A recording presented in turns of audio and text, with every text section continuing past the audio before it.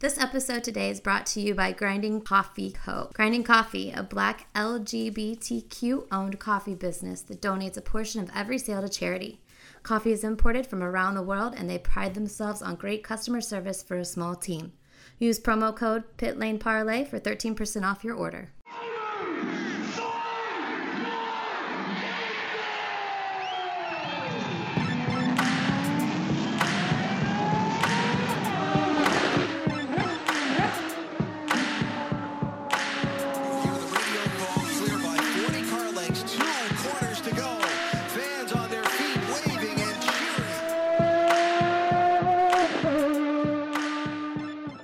Welcome to another episode of Pit Lane Parlay. I am your host, Mike Jokum. Almost everybody is here. Frenchie's here, Hickey's here, McBridge is here. We've got a couple special guests. We're going to do something a little different this week and let our guests do a majority of the talking. So I'll do a quick introduction, and then Shannon is going to dive in with the first question, and we'll take it from there. First up, we have Christina Lamb. Christina is one of the IMSA Diversity Scholarship finalists, does some racing there as well. And then also joining us, Phil Spain. Phil, NASCAR blogger and stud extraordinaire. So I will leave it at that. And he was going to work it in somehow, I knew. Yeah, Phil and I planned this this morning or this afternoon at some point. But Shannon, I'll turn it over to you. However you want to start it, let's rock and roll. I just wanted to have some people on who could kind of talk about a little bit of the diversity in motorsports, what we need to do for inclusivity and that kind of thing. So I thought that Christina and Phil would be great options for those. So that's why we are doing what we're doing today. But Christina, do you want to tell us a little bit about how you got started racing and what you're doing now, and maybe what kind of struggles that looks like, and what maybe some things you've had to deal with that maybe your male counterparts have not had to deal with? Yeah, sure. So I am Christina Lamb. I am the co-owner of the High Speed Motorsports race team. We've got a couple of cars. We run a lot of BMWs out of our shop. We've also got two HBD factory race cars. One's a TC Type R and a TCA Civic Si. So my journey into motorsports is a little bit different from most people. I didn't start karting directly after birth. I got into motorsports pretty late in life. I was like after college, and to be honest, I didn't know anything about cars. My family is very traditional. They're very academic. We have a car, like a family car, and we drive that for 10 years until it dies, and we buy another car. So when I graduated, I bought a BMW. I was like, all right, I'm going to buy myself something really nice, and this will be cool. And I knew nothing about it. It was a 328, and it was automatic. And it looked pretty, and that was pretty much all I knew about cars. But I actually got my first taste in motorsports when I went to Germany to visit a friend. I went to the Nürburgring, and we rented Suzuki Swift race cars, and I did not know how to drive manual at the time. So I YouTubed how to drive manual. I did not understand it. I memorized the process and didn't really know what the hell was going on. But then I regurgitated that process in the race car, and I drove the Nürburgring in a race car. That was my first experience. And after that, I was like, wow, this was really cool. And I think I'm gonna go home and do some of this at home. So after that, I bought an E36. It was also automatic. I learned how to swap the transmission. I did all the work myself, and I eventually built it into a race car. And I went through the track day kind of stuff, and eventually got to time trial instructing racing. I kind of condensed all of that to a couple of years and kind of got through that as fast as I could. And so now I race an E46 M3 that I built in SCCA. We've got the two factory race cars from HBD, and I am a Skip Barber Racing instructor with them as well. Wow. I'm guessing you know how to fix cars more than any of us in here at this point. So yeah, I mean, the car fixing thing kind of came out of necessity. I had to teach myself how to fix my car because that was the only way I could afford to get into the sport itself. Everything was just super expensive, and so if I wanted to do it, the cost of barrier was much lower if I could do the work myself. Sure, absolutely. Do you have anybody that helps you? Or is it just you? So I work with the shop High Speed Motorsports, and I joined them in 2017 when I started racing. They were a huge resource when it came to, really fine tuning my car to be the best car in grid. And shortly after that, I joined them as a driving coach, and I work on cars with them, and I co-own the HPD race team with them now too. I'll start with Phil here. How did you, get into NASCAR as a kid? How did you, go from being a NASCAR fan to blogging? How did that start? And then give the website a plug. Yeah. Okay. So I've been a NASCAR fan for just about 25 years now. So I got into NASCAR kind of like, I guess, any little kid would when you get little Matchbox cars. And my mom had got me it came with a pack of Band-Aids. That was like the odd part about it. It was a Dale Jarrett Band-Aid car, like little Matchbox car. And I just thought it looked different from like all of the other cars that I had. And then when I found out, well, this is a NASCAR race car, and then I saw it on TV, and I was like, oh, okay, I like this. And then it just from there just grew into, watching it, every once in a while to every week. And then when I was 14, I finally got to go to my first NASCAR race at Dover. And that was like a life-changing experience for me, after spending so long watching. But as I grew up and I started like appreciating the journalism side a lot more once I realized that, hey, I'm probably not going to be a race car driver. I just started writing. I started out originally back when Bleacher Report was like a fan-run site at the time. And and I got to plug Kelly Crandall, who, she was one of the editors over there at the time, and I learned a lot from her. So I stopped writing for a little while after Bleacher Report, kind of went their own separate way with what they were doing. And, now I'm back with a group called Pitbox Press. It's basically just a bunch of fans like me. A lot of them are younger than me, and that's what kind of scares me, that they can write so good that I couldn't do it at that age. But no, just everybody, we try to. Right now, we're concentrating more on NASCAR, but it's everybody just basically state, we do have opinion pieces. A lot of it's just Cup Series recaps, or, we're branching out into like different types of articles with hometown heroes.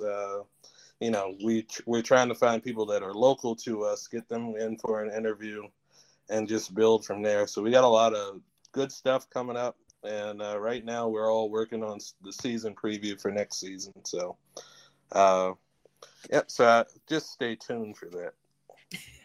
Yeah, you were supposed to start writing your season preview if I read your Twitter earlier correctly, right? Yeah, and I hastily wrote one on my lunch break, so I still have one more to go. But don't call them out like that. Good Lord. You're doing better than I am. I put it in the public domain, so. Well, yeah, but we can on Twitter. Over it. I probably have to say something about it. I've got a story due on Friday that I haven't even started. It's awesome. See, everyone procrastinates. Yeah, I can probably jump in with the next question. My question is for Christina.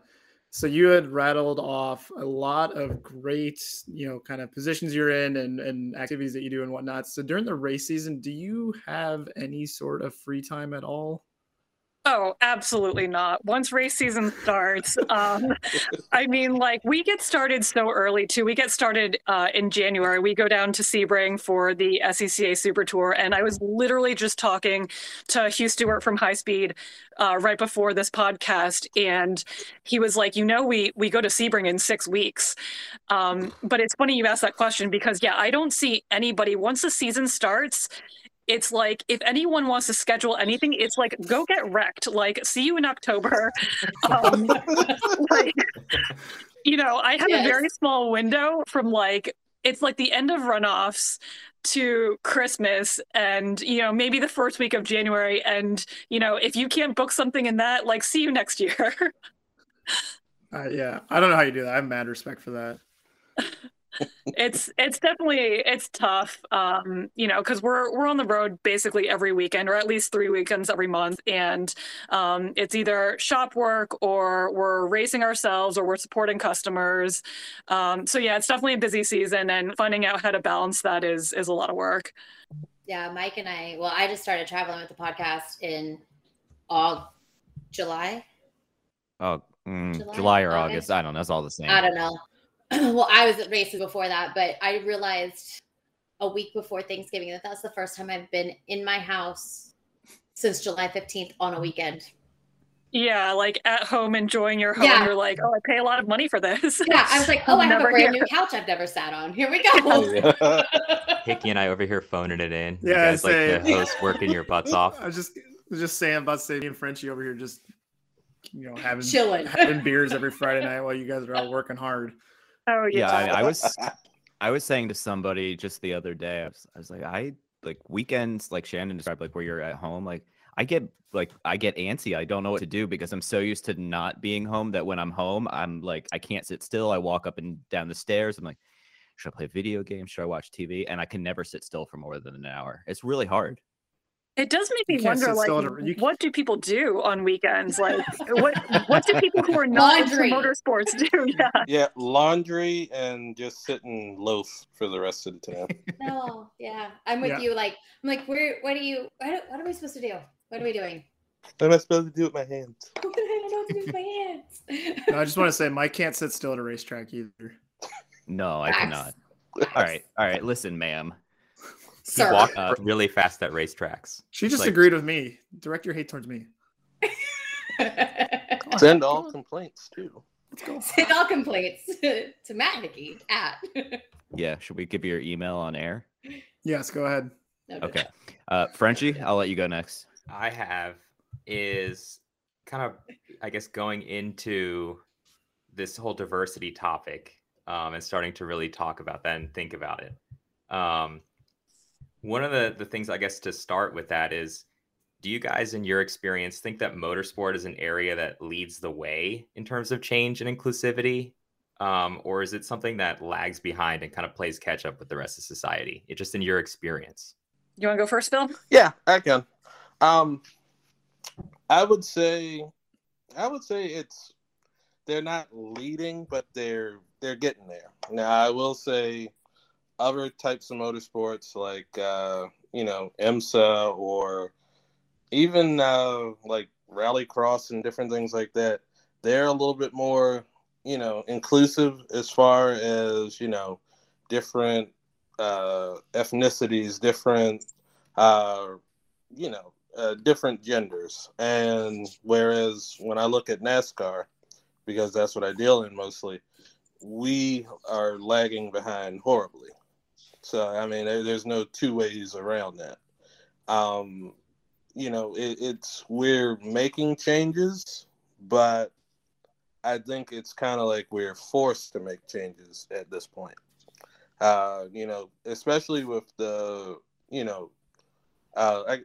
and not even to say the political climate, but with, everything that's going around, it's time to be able to amplify different, different ethnicities, different genders, and NASCAR is on their way to doing it, but they have a long way to go. And I said this when I got interviewed by USA Today a couple of weeks ago, that they can say they want to do all of these different initiatives or get sponsored by, things like the Trevor Project or working with, other groups.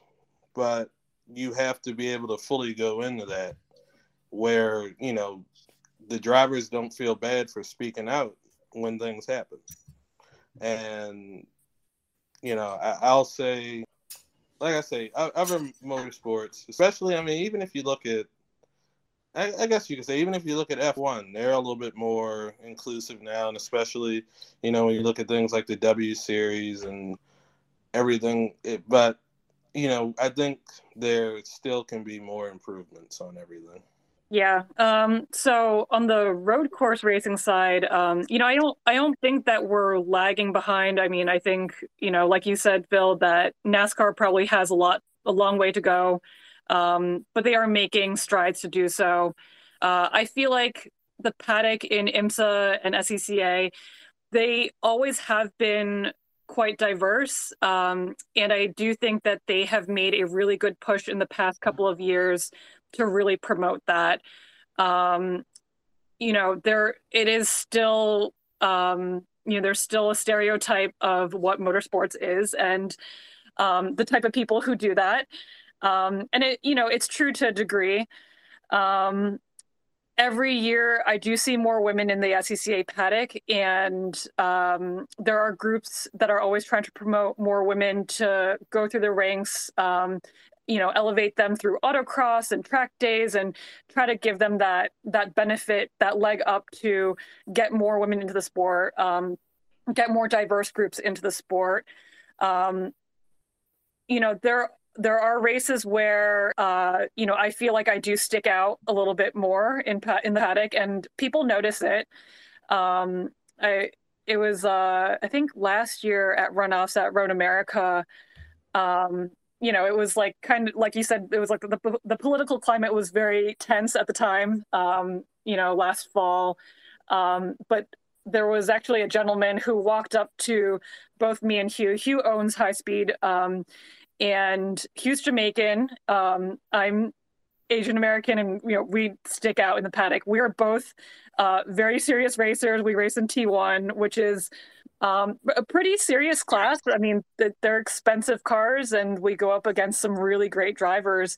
And people just kind of look at us like, are you guys lost? We had a guy who actually came up to us, and he was like, hey, like, you two feel safe here, just based on like the flags that are flying in the paddock that people have put up, based on their political preference. We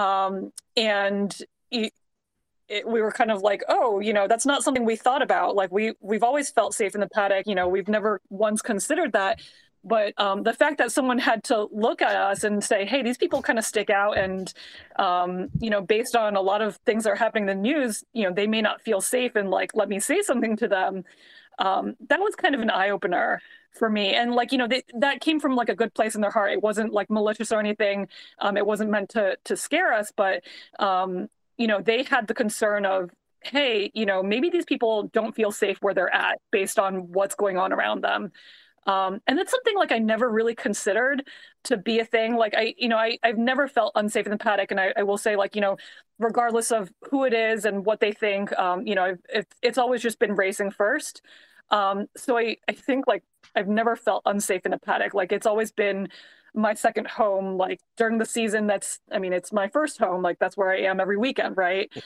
But I do think that the strides that the organizations are putting together to promote that diversity and really push for it, I think it's really good. I know that there has been some pushback from people like saying, hey, how come these people are getting this leg up, and how come this scholarship isn't offered and open to everybody? Look, there's no right way to do it, right? This is the first time that anyone is really trying to push for diversity in this world, and there's no right way to do it. We're all trying to figure it out. You can't make everyone happy, but the fact that they're making those strides to try to make it happen, it's the right thing to do, and we'll figure out our way to really even the playing field for everybody. I'll jump in unless Shannon, Hickey, you guys good? All right. So this is another question for both of you guys, and you kind of both touched on different parts of this, but we have things like the IMSA Diversity Scholarship, W Series, IndyCar's Road to Indy Diversity program, and the NASCAR also has, now that I'm bringing it up, I forget the exact name of it, but the Drive for Diversity. Thank you. Drive for Diversity. So all these things are good, but what's the next, what's next, or what's the most important next step? Well, I can go first if you want me to, but I would say the next step, especially, speaking for NASCAR, and I've said it before, I think they need to start doing more things in urban areas, or, do things where they, stand out away from something else. When I was a little kid, when it was close for Dover on the schedule, down in Baltimore, which is basically, where the Inner Harbor and everything is, they used to bring a simulator to the, now this is well before iRacing got big or anything like that. Somebody would bring a simulator down just to, give kids the experience of being inside of a race car, while also, seeing what NASCAR was.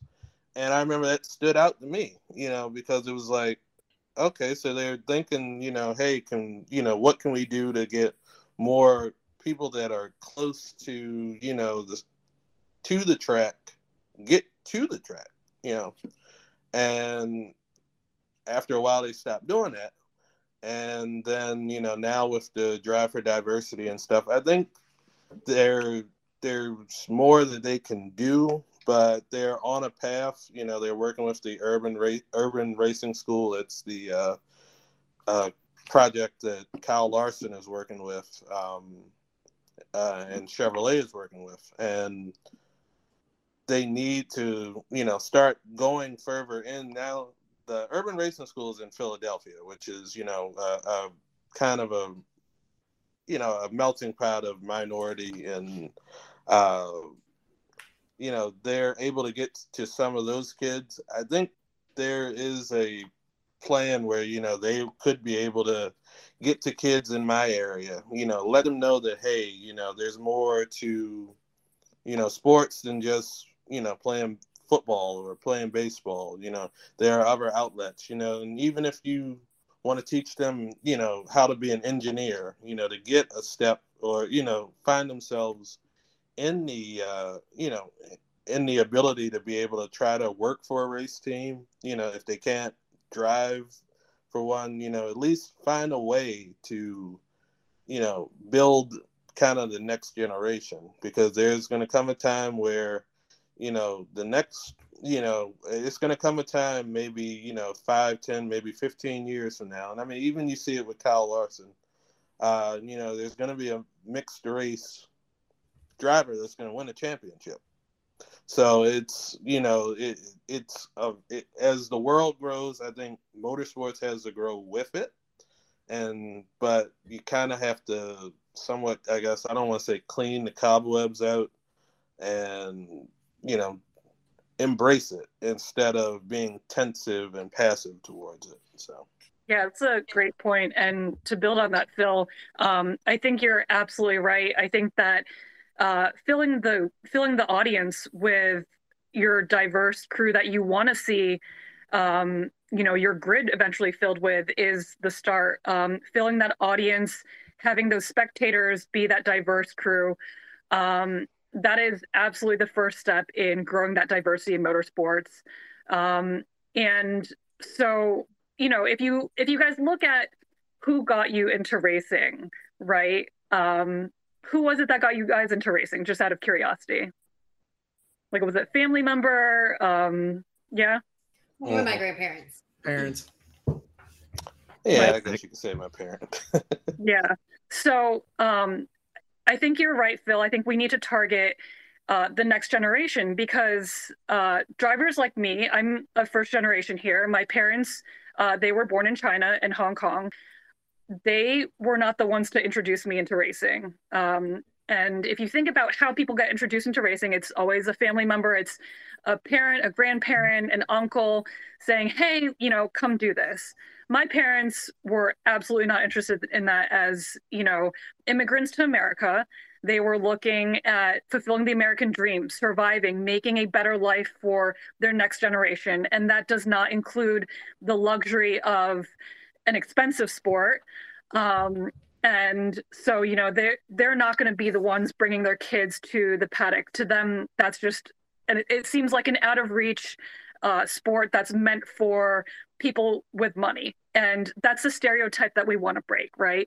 Right. So, and if you look at, you know, the different diverse groups that we're really trying to promote, those people's parents also did not have the opportunity to be in the paddock, and those, you know, those people's grandparents were also not in the paddock. So in order to break that cycle, we do have to reach out to those kids and bring that simulator to, you know, to inspire them and to get them into the paddock, get them to look at the engineering behind all of the race cars and to really inspire them, and giving them that chance to get into and just even spectate the races is a great way to expose them. And, you know, the word can spread from there. You know, they'll talk to their friends, be like, hey, you know, I got to go to an F1 race, and, you know, I went to Petit Le Mans or that. And, you know, that's where we can really inspire them, and they can realize at a very young age that it's something that's possible for them too. It's just that, you know, they need to be exposed to it.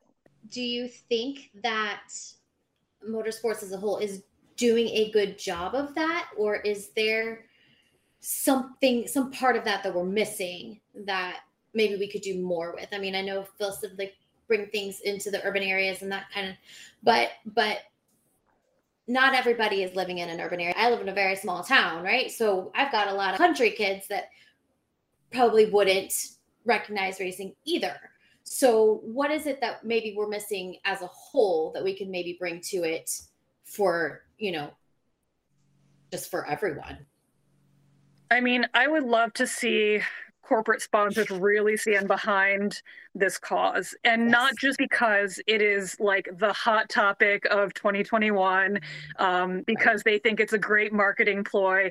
And I think that's really the biggest roadblock in this whole thing, is that so many people are jumping on board because it's the cool thing to do, because they need to, because they need to sound woke, they need to do whatever it is.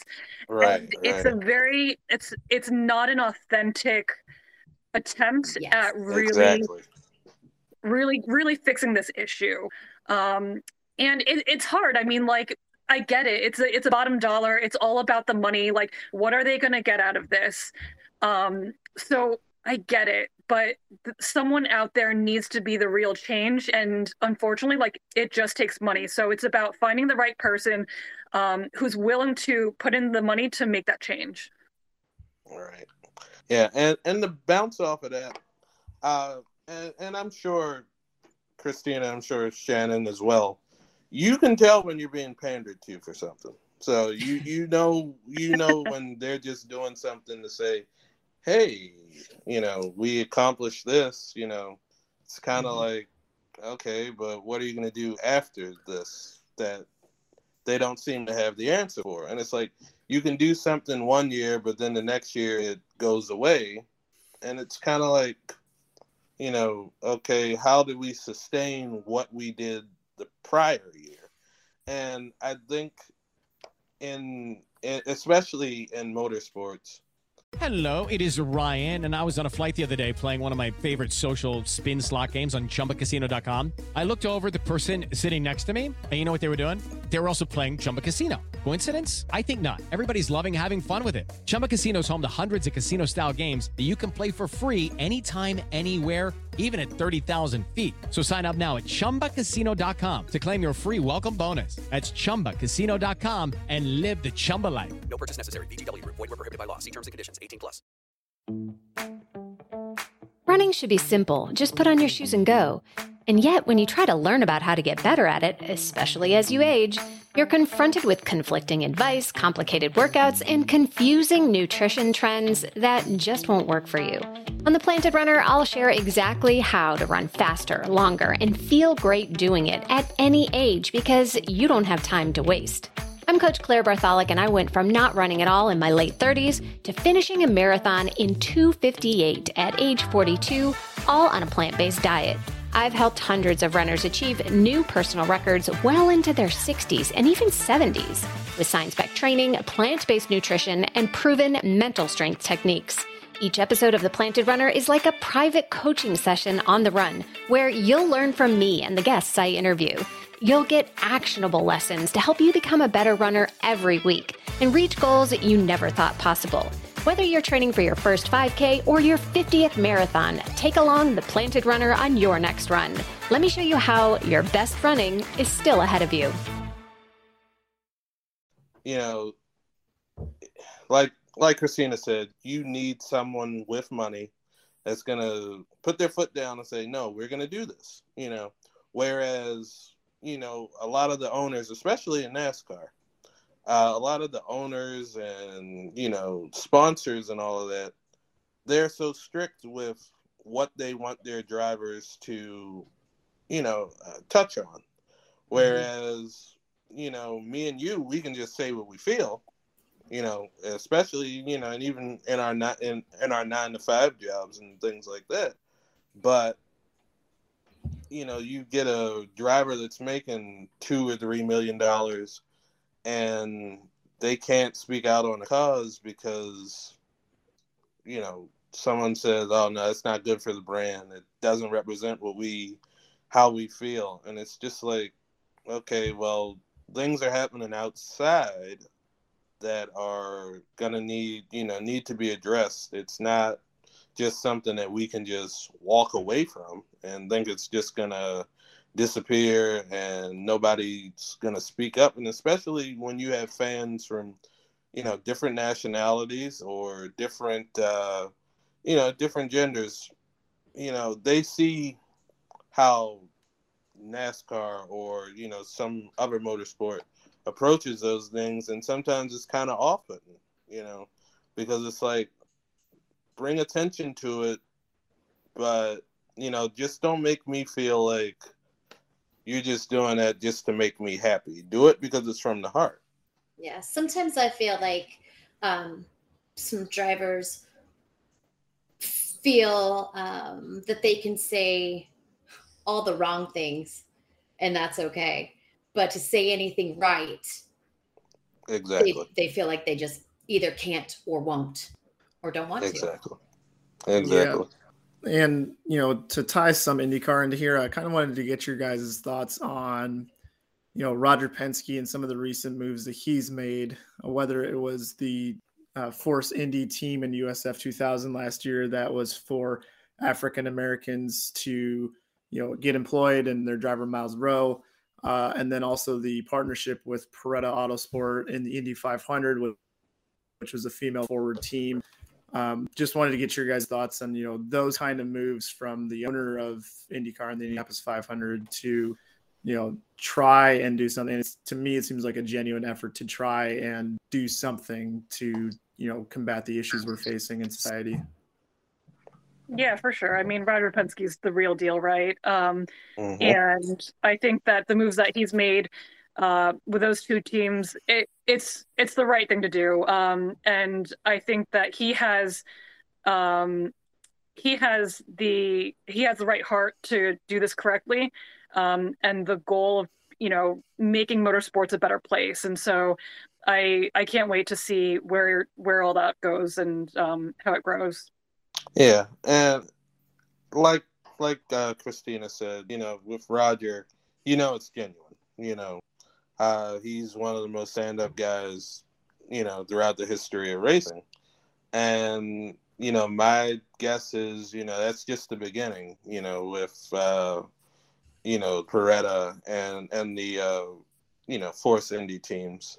So, I mean, I would like to see him bring that towards NASCAR as well. I'm sure there are probably things that he's doing behind the scenes. But it, like, at first, you know, you are cautiously optimistic about something like that, where it's like, okay, is this just going to be a 1-year thing, or, you know, is it going forward? And, you know, he's put his foot down and, you know, made it apparent that, you know, hey, he's doing this for good reason. He's not just doing this to, do it for publicity or press or anything. He's doing this because he believes in it. So I'm excited about it. Frenchie, I'll turn it over to you before I ask another question. Yeah, I had a question basically sort of for our, I guess, listeners and our fans, and something that I wonder about, right, is you guys both talk about this being, something that needs to be genuine, right? It can't just be a marketing exercise. And so for people who really feel strongly about this, even if they don't look like the most diverse cast of characters like us here at Pit Lane Parlay, how can your average fan, do you think, be an ally, right? Be an ally for inclusivity and change. Like, what can your average fan do to put pressure on these businesses or to really make, these sports feel like a more inclusive place? Because, that's something that I think racing's for everyone, right? It doesn't matter what you look like, who you are. I think you can love racing, and I want you to love racing because I want to share it with everybody. And so that's something I feel strongly about. And I, just to get the chance to ask you guys this question is a really cool opportunity for me. That's a good question, because our fan base is the most powerful tool when it comes to racing, right? I mean, we do this because we put on a show, and we have things like BOP, so that we put on a good show for the fans. No one wants to see, someone run away with a race, right? So that's a great question. I think the fans are the most powerful people when it comes to what a series should look for and to have goals to become. And so fans have lots of platforms that they can speak out on. And I think a great way to show support would be through their own social media. It's a free platform, whether that's on, Twitter's a great place, right, to have discussions and interact. And that's where you can go on Twitter and you can actually get a response from drivers that, you normally wouldn't give you a second glance in the paddock. But it's cool. I think that fans can take to their platforms to show their support, whether it's Instagram, Facebook, Twitter. That's where you can show your support, follow people, and really create those discussions and bring attention to the important issues. And so if that's an issue that a fan supports, then I think it's a great place to bring it up and create discussion and show a series that's what's important to them. Yeah, and to bounce off of that, with some motorsports, you have those people that will make those snide comments when, let's say NASCAR says something about, I'll say like Black Lives Matter. If they speak out on that, especially like they did last summer, when they came up with all of the diversity initiatives and things that they had planned on talking about, then you get the people that are happy to see that this is happening, and then you have, Johnny Bunch of Numbers that gets mad, and NASCAR just needs to get back to stick to racing, and it's just like you have to change the culture around the sport, and a lot of that comes with that stigma of everyone thinking that, NASCAR is just this good old boy Southern sport, that just races, primarily in the South. And whereas now, it's all over the map. And, I think, and I always used to say that it was, you have to wait for,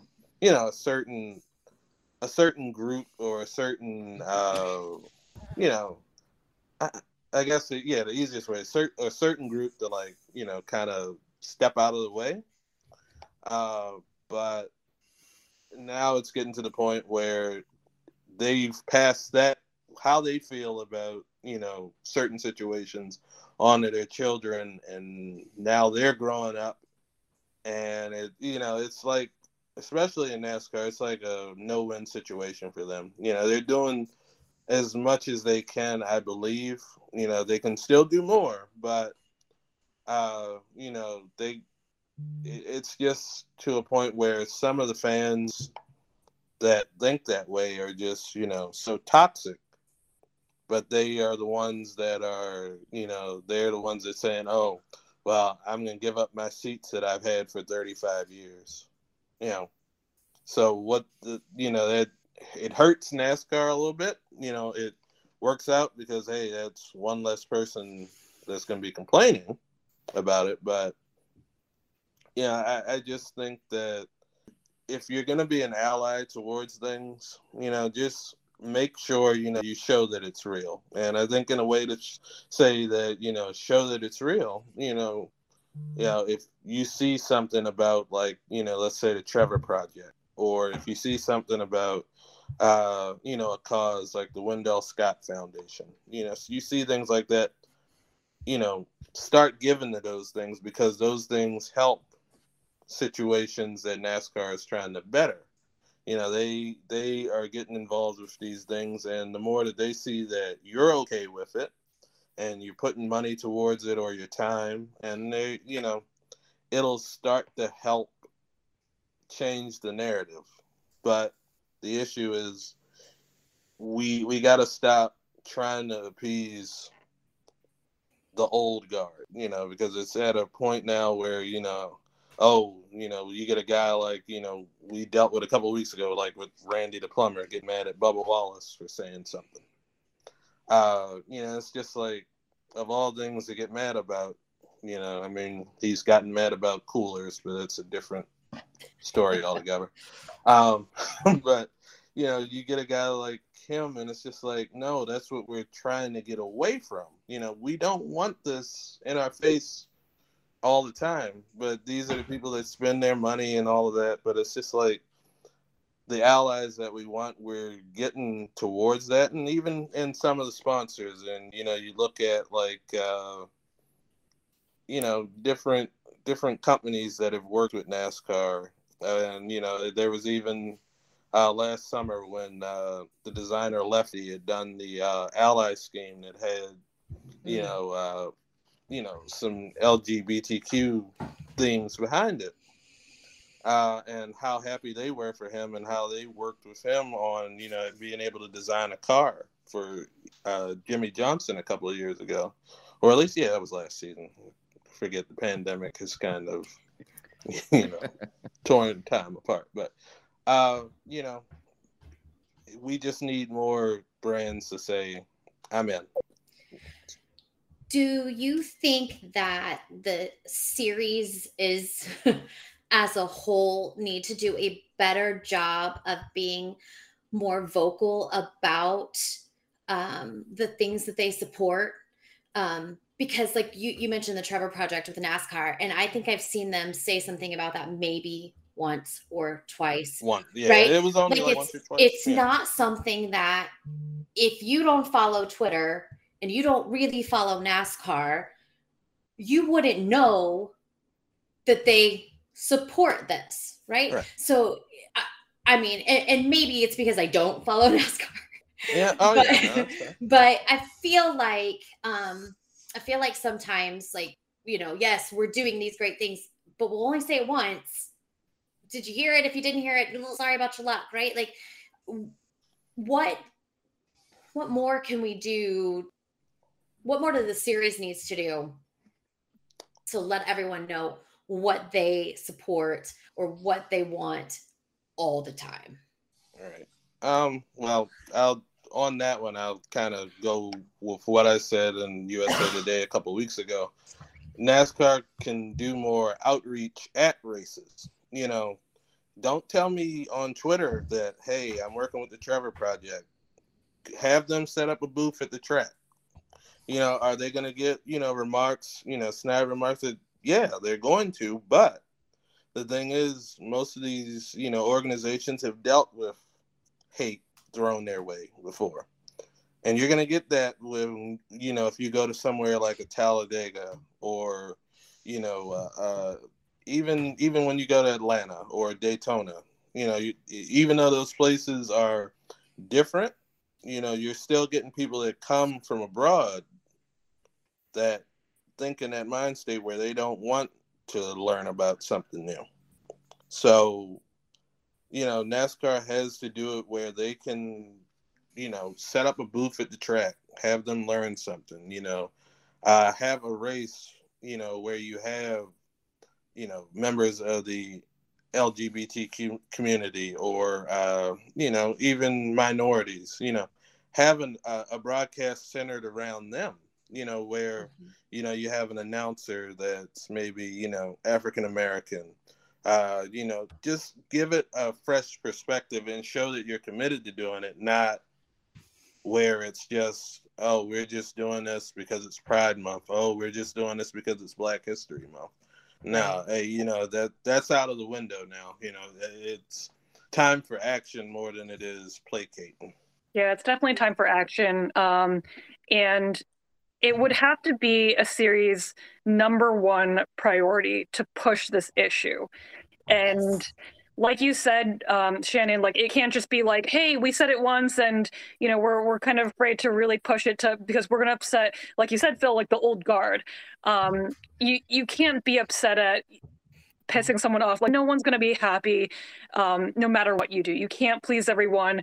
So if this is truly the change you want to see, it has to be your #1 priority. For NASCAR, like, I want to see whatever you need to have airtime. And if that means taking out, a truck commercial every 30 seconds or taking out an ED commercial every 30 seconds and promoting your yes. your #1 goal, that's what it has to be. Like, I want to see it as much as I see those commercials. But unfortunately, like I said, it's going to take money because you're no longer going to get that funding from those commercials.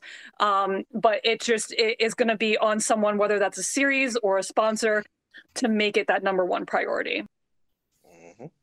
Awesome. Are we sure we have to go after the ED commercials though? Yes, we do. It's not as bad as it was like 10 or 15 years ago. So, that's true. Yeah, we had not if the commercials aren't. The commercials. I'm glad you heard that. Well, first off, this isn't the only time we're going to do an episode like this. We have a few other guests lined up, and Phil and Christina are definitely welcome back because it's been a lot of fun. But I'm going to wrap it up with one question. I think we're out of questions, and this is for another one for both you guys. But so we've talked about this, but where can people go to continue to educate themselves? I know Phil mentioned the Trevor Project and a few other things, but and anything we list here, I'll make sure to listen and jot down in the show notes so people don't have to pause the episode and listen to it. But for both of you guys, other resources that are worth checking out, even if it's specific Twitter account or Instagram or anything like that. So I think that IMSA is doing a really great job at promoting their diversity initiative. They're also doing something with SCCA. I think that both SCCA and IMSA together are really making strides. SCCA has several different organizations within that they support financially to support diverse groups, women in motorsports. So if you guys are looking to get on track or just get involved in any way, there are opportunities there. So both SCCA.com and IMSA.com are wonderful resources. Yeah, and with NASCAR, like we say, there are a few podcasts out there. I'll get the link for you, Mike, because I know there are a few that are pointed towards, the LGBTQ community. There are a few foundations, like I say, Urban Racing School. You can find out more information about them. Bubba Wallace has the Be Different Foundation. I think it's either the Dare to Be Different Foundation or it's the Be Different Foundation, but it's his foundation. And I think that's pointed towards, minorities and, people of different genders as well. Of course, NASCAR's Drive for Diversity program. They're doing that and they're branching it out more now towards, people that want to work behind the scenes as well, whether that's as a photographer or, working social media, just anything to get your foot in the door as far as that. Places, of course, where you can educate yourself. If you're ever in Washington, D.C., for the the Smithsonian has the African American History Museum. You know, a lot of people, they can learn things from learn a lot by going through that. And even still, you know, even if you go to the Holocaust Museum as well, you know, a lot of that would clear up, you know, a few things for people, I would think. But just, you know, just I would say keep an open mind is the biggest thing. You know, don't be afraid to learn something, and don't be afraid to, you know, question something. Yeah, I get people in my DMs all the time, you know, that say, hey, you know, I'm seeing what's going on, but, you know, I don't understand it. You know, can you help me understand it? And it's easy to do that, you know, but, you know, you need more people that are going to be civil towards you. And I think we're working and trending towards that. But, you know, it's going to take some work. A lot of places are working on it. And, but like I said, just keep an open mind. That's the biggest research that you can do. I love it. Well, Christina, Phil, I know we all appreciate all of the time tonight and all of the answers and insight. So, guys, one more time, plug your Twitters, website, whatever you want to plug, and then we'll wrap it up. Yeah, thanks so much, guys, for having us on the show. It was a ton of fun, and I can't wait to join you guys again. If any of you guys want to follow me, my Twitter handle is Christina Y. Lamb. I think that's also the same across Instagram, Facebook, and YouTube. Yep, and I'm on Twitter at Phil in Espanol. Your best bet is to just go into the show notes and find it that way. But I'm also on Instagram is the same thing, and I think I'm on Facebook is the same thing too. But yeah, and of course the Twitter for Pitbox Press is at Pitbox Press, and we try to tweet out our links whenever we have news come out. So yeah. Awesome. Well, guys, thank you very much. Hope everybody enjoyed listening. And like I mentioned, we'll be doing more of these. Thanks, Shannon, for coming up with the idea. It was a lot of fun. And everybody have a lovely weekend of racing. Bye. Lucky Land Casino, asking people, what's the weirdest place you've gotten lucky? Lucky? In line at the deli, I guess? Aha, in my dentist's office. More than once, actually. Do I have to say? Yes, you do. In the car before my kids' PTA meeting. Really? Yes. Excuse me, what's the weirdest place you've gotten lucky? I never win and tell. Well, there you have it. You can get lucky anywhere, playing at LuckyLandSlots.com. Play for free right now. Are you feeling lucky? No purchase necessary. Void where prohibited by law. 18+. Terms and conditions apply. See website for details.